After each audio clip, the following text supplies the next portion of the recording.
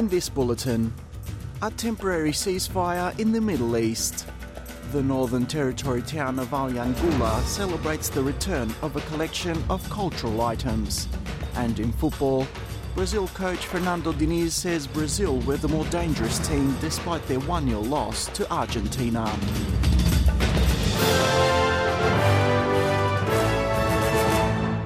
With the latest from the SBS newsroom, I am Alex Anifantis.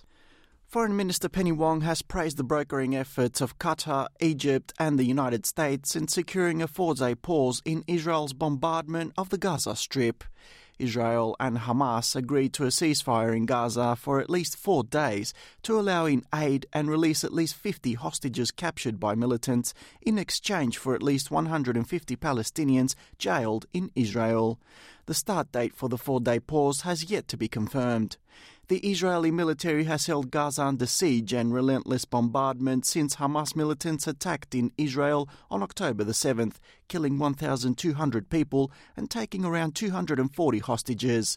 Since then, Israel has killed more than 14,000 Palestinians, according to Gaza's health officials, figures deemed reliable by the United Nations. Israeli Prime Minister Benjamin Netanyahu says this ceasefire is only temporary and the assault on Gaza is far from over. Despite this, Minister Wong says the Australian government is hopeful that the pause in violence will move the warring parties closer towards a lasting peace. Australia has consistently called for the release of hostages, for humanitarian access and for the protection of civilian lives.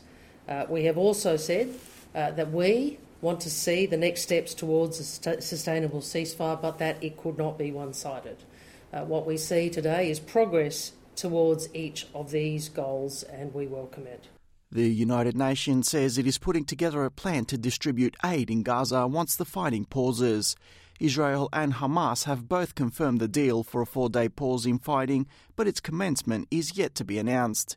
UN spokesman Farhan Haq says the organisation has been working with both sides to make sure aid can enter the Gaza Strip as soon as possible. What we are doing is trying to make sure that we are ready. So if there is any pause in fighting, which is what we've been asking for, we would be able to deliver humanitarian aid more effectively. So we're putting in place arrangements, including through discussions with the needed authorities.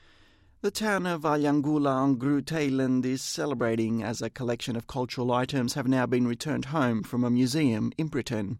The collection of 174 items was acquired by British anthropologist Professor Peter Worsley, who undertook PhD research at the Gulf of Carpentaria Island in the 1950s and had been held in Manchester Museum for more than 50 years. In September, 3 senior Anindilyakwa women travelled to the United Kingdom to start the official handover.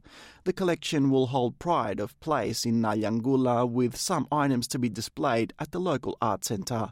One elder says he is happy that his father's things have been returned so the future generations can gain a better understanding of their culture. I saw my dad's stuff came back to Groote Eylandt. I'm really happy to see everything. I feel proud, happy for them stuff came back to me, for my children, grandchildren, so they can see it for future. In sport, Brazil's new coach Fernando Diniz claims Brazil were the more dangerous team despite their 1-0 loss to Argentina in a World Cup qualifier in Rio de Janeiro.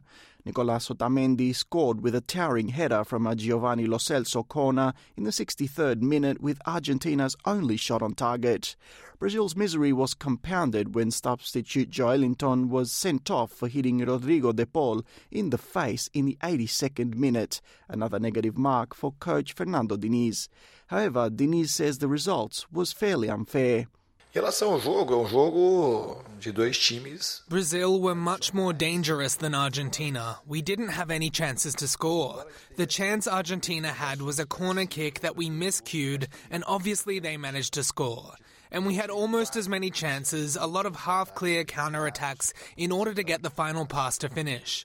We were much closer to victory throughout the game than Argentina, and the result, I thought, was quite unfair today. Bastante injusto hoje. It's Brazil's third loss in a row and first ever World Cup qualifying loss at home, having gone for 63 games unbeaten. With the latest from the SBS Newsroom, I'm Alex Anifantis.